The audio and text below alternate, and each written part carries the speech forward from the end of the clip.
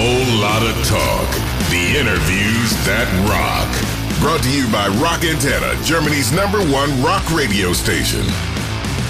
Good morning, Joe. Nice to have you here. How are you? I'm very well. I'm great. I'm one happy bunny because finally a new album and the tour's back on and life is looking pretty positive right now. That's all right. Well, it started with kind of a mystic touch on the countdown on the Def Leppard website. There is definitely something coming up. After 7 years, you're heading the record stores with Diamond Star Halos, your 12th album. What can we expect? Well, it's a little different, but it's still Def Leppard. So we like to think of ourselves as a little bit of a musical enigma to a point like the band Queen were a great example of you really didn't know what to expect next. You know, they were a rock band, but they could do these great piano ballads and these epic songs and great vocal harmonies and just a great mixture of styles, you know. This album is very similar to that, the same way that Hysteria was. Hysteria wasn't essentially a rock album. It was a rock album and a pop album. It had all sorts of different flavors to it. This album is very different. It was started in 2020. We've been holding on to it for over a year because we didn't want to release it in the middle of a pandemic. We wanted to hold off for better times, which I think we're moving into. You know, so musically, it's a bit of a mixed bag because being in lockdown and being in a situation where we could only record remotely, we didn't see each other. We literally sent files of performances to each other via our producer, and he glued it all together. But we opened up musically. There's a lot of very different styles of music on there. So there's stadium rockers and stadium anthems, what you'd expect from a band like Def Leppard. But there's also a couple of kind of more country tinged stuff where we have a duet with Alison Krauss on 2 songs, for example. And also on a couple of the slower songs, we used a pianist named Mike Garson, who used to play with David Bowie from Aladdin Sane onwards. And he really added a lot of colour to the songs that wouldn't necessarily been something we'd have indulged in the past. So we were very open-minded in our songwriting because of the fact that we were in lockdown. We just said anything on the table is encouraged. So if people were doing songs that weren't necessarily what people may expect from Def Leppard, we were totally fine with that. Yeah, let's talk about the musical side of your album in a few moments. I like the artsy side of the upcoming record. Who and what inspired you most on this magnificent artwork around it? Well, we were very fortunate. We've got a great team around us. You know, when we started this album in March of 2020, we didn't have a record deal. You know, we're signed to Universal Records for our back catalogue and the digital, but for the new record, we didn't have a label, so we weren't really even thinking about the artwork. But once the record was kind of finished and Universal heard it and they wanted to release it, we started working with their art department. And the way we like to do art, we don't sit there and dictate what we want. We let people make suggestions in certain directions that we'll then agree on and go, okay, that's the way to go. So when the idea of tattoos got mentioned, we didn't want it to look like Popeye the Sailor or some 80s LA metal band that had tattoos all over their body. We wanted it to look a bit more arty, so we went for the style that we went for. And the art direction kind of just fell into our lap, really. We were sent, the art department at Universal got involved in all this, and they were just sending us like sketches of ideas, and we would look at them and we would yes them and we would know some of them, you know, that kind of thing. And eventually we found a direction that we were all really happy with, and we just let them get on with it. And it was a beautiful thing to see the finished product come in because it just looks so unique. You know, it reminded us all of all the albums that we used to buy as kids when artwork meant something. When you were on vinyl and everything was 12 inches square and it was big, there was a lot of room for artwork to breathe, whereas when it's on a CD, it's a lot smaller. So you have to kind of compromise what you're going to use for art. But with this, we wanted it to be big. We wanted it to look like all the classic artwork that we grew up looking at as kids, whether it be Led Zeppelin's work or Pink Floyd or UFO or Elton John. Some of the great artwork that belongs on album covers, we wanted to kind of replicate that feeling, because musically it was a very 70s album, and the artwork, we wanted it to represent that where the music was. So we accepted what we were offered, if you like. You know, we worked with them, but we don't like to get too close. It's much better if you look. It's like going to a gallery. You see a painting, and if you like it, you buy it. You know, and that's the way the artwork was. Out of all the suggestions that were put to us, this was the one that we kind of enjoyed the most. Okay, let's go straight to the music. Your new album is gonna be released on the 27th of May. How did it work out on writing and recording? It was actually a lot easier than you'd think. It was a strange time. You know, we were all in pandemic. We were all in lockdown. And literally, it was just starting. You know, we had no idea what was going on, really. All we knew was that all the flights were cancelled. So all the guys that were, you know, the band was supposed to be flying to Dublin, Ireland, where I live, to record just a few songs. We weren't trying to make an album, because you have to remember this is March 2020, and we were due out on the road with the stadium tour in June. So that meant rehearsals would have started around May. And so we'd have had the last bit of March and April. So we would have maybe just seen what kind of ideas that we had, and we would have maybe got 3 or 4 songs on the go to come back to and finish after the tour. But all of a sudden we're in lockdown. So myself and Phil Collin, we got on the phone and said, okay, so what do we do now, seeing as you can't travel? So we came up, in 30 minutes, we came up with this idea of working remotely. We have actually dabbled with it in the past. We've done little bits of previous albums remotely, but we've never done an entire album that way. But we knew that we could, because we've done it in the past in little bits, so we could do an entire album. It's the same principle.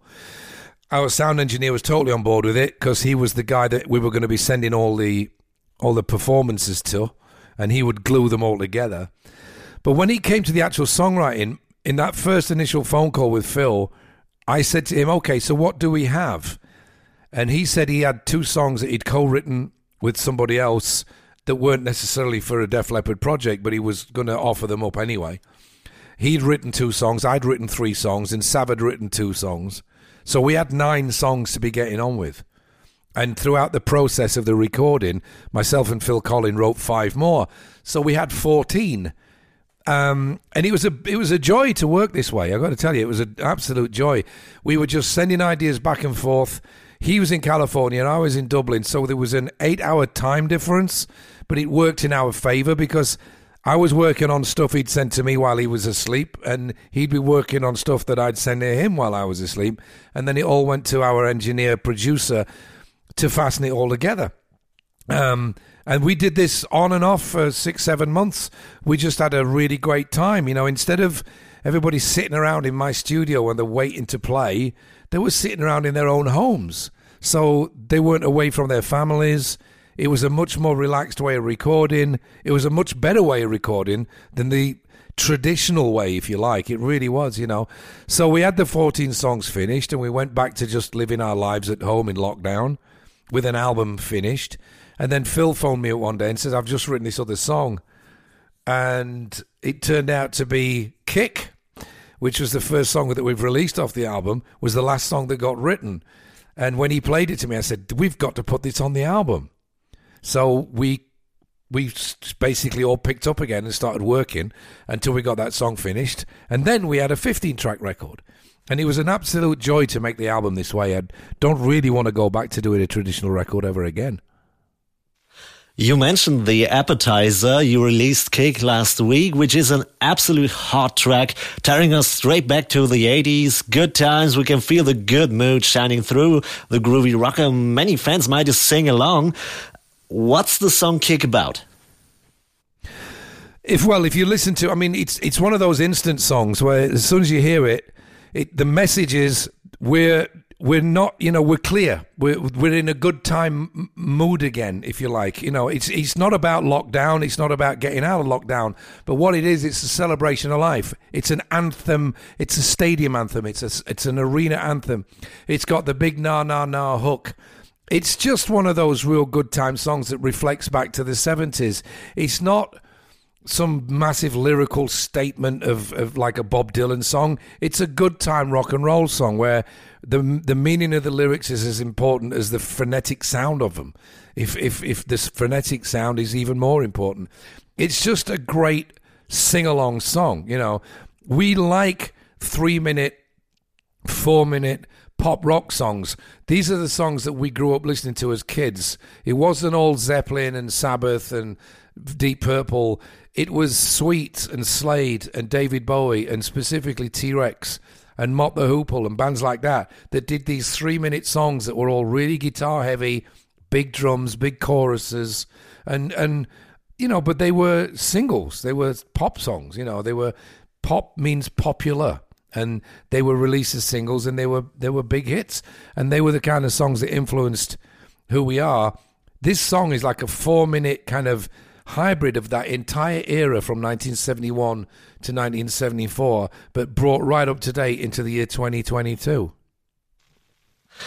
Yeah, and it's only one song right out of a bright bunch of shiny rock songs. Which song sparkles the most on Diamond Star Halos? Which one is your favorite? Well, it's such a new record. It's really difficult to pick a favorite because there's so many different types of songs. As the rockers go, you've got Kick. There's a song called Fire Me Up. There's also Give Me a Kiss That Rocks, SOS Emergency. They are what Def Leppard rock fans would deem to be classic Leppard, But it's the stuff that's a little left of field that really still makes me kind of tingle when I hear it. It's things like Angels, Can't Help You Now, and Goodbye for Good This Time, which are the two songs that feature Mike Garson on piano. Phil wrote these two songs that segue together. They kind of glued together. Liquid Dust and You Rock Me. They're really great kind of album tracks.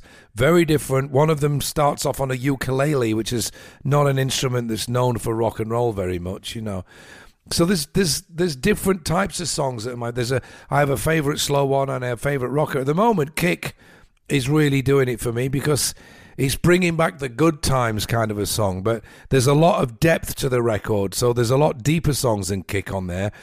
But the whole thing is almost like a concept record. Not concept as in lyrically like a Pete Townsend concept album like Tommy or Quadrophenia. It's a concept album in the fact that the way it was pieced together, the mind thought behind how the songs came together, and the running order of them specifically, and the sound throughout the songs gives it a conceptual feel that it's a statement from a specific time in our career. And I think it's one of the greatest things that we've ever done. So to pick one song out is a really difficult task. You mentioned before you recorded 2 songs together with Alison Krauss. How does this country flavor fit into straightforward British rock?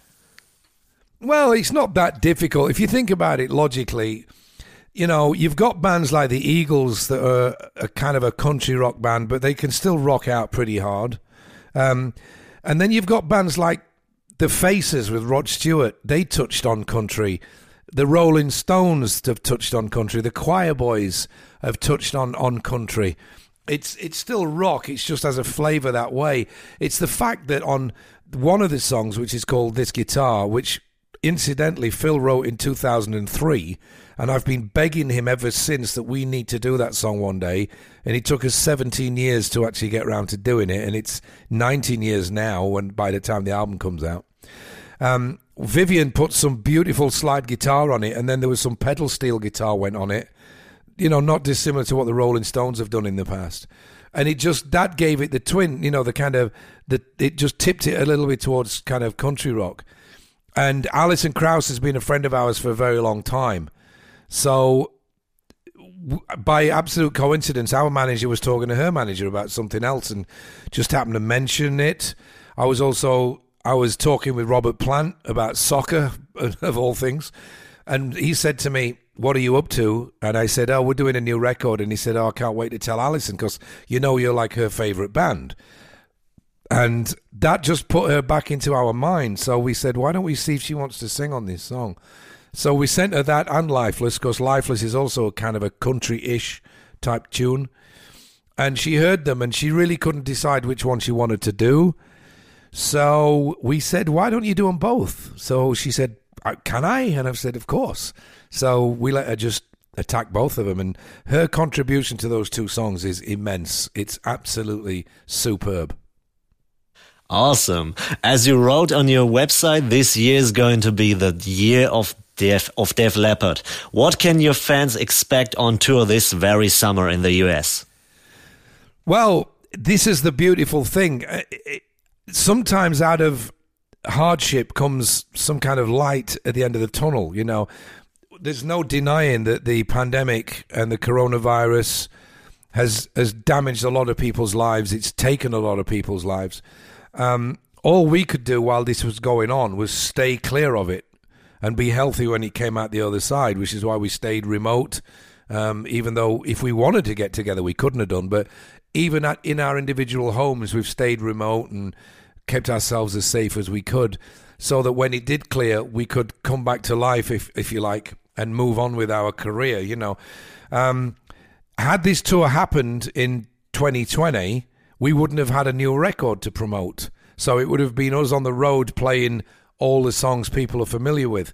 What we have the opportunity to do now in America this year is play 2 or 3 new songs off this new album and mix them in with the hits and be promoting a new record, which is exactly what all artists want to do. You want to keep adding new life to your back catalogue, adding new songs to the set so it's not the same thing all the time. Specifically a legacy band, it's very difficult to fit the new songs in when you've got so many old ones that people want to hear. But as an artist, it's your job to try and make it work. So it's a beautiful thing that we are going to be promoting a new record. There's 36 shows in stadiums all over America and Canada this year.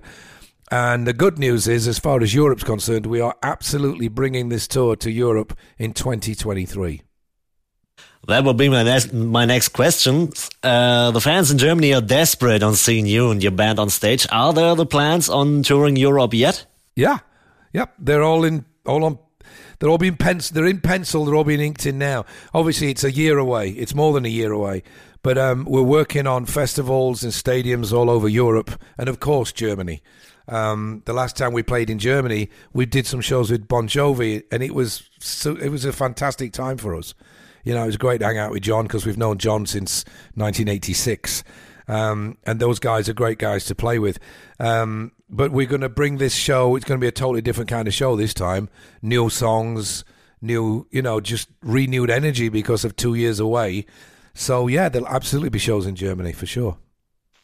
Okay, so I got the final one. While bringing back the joy of rock and roll to the crowd and many young musicians as well, is there a message you want to share with all the young guys buying their first guitar and amp?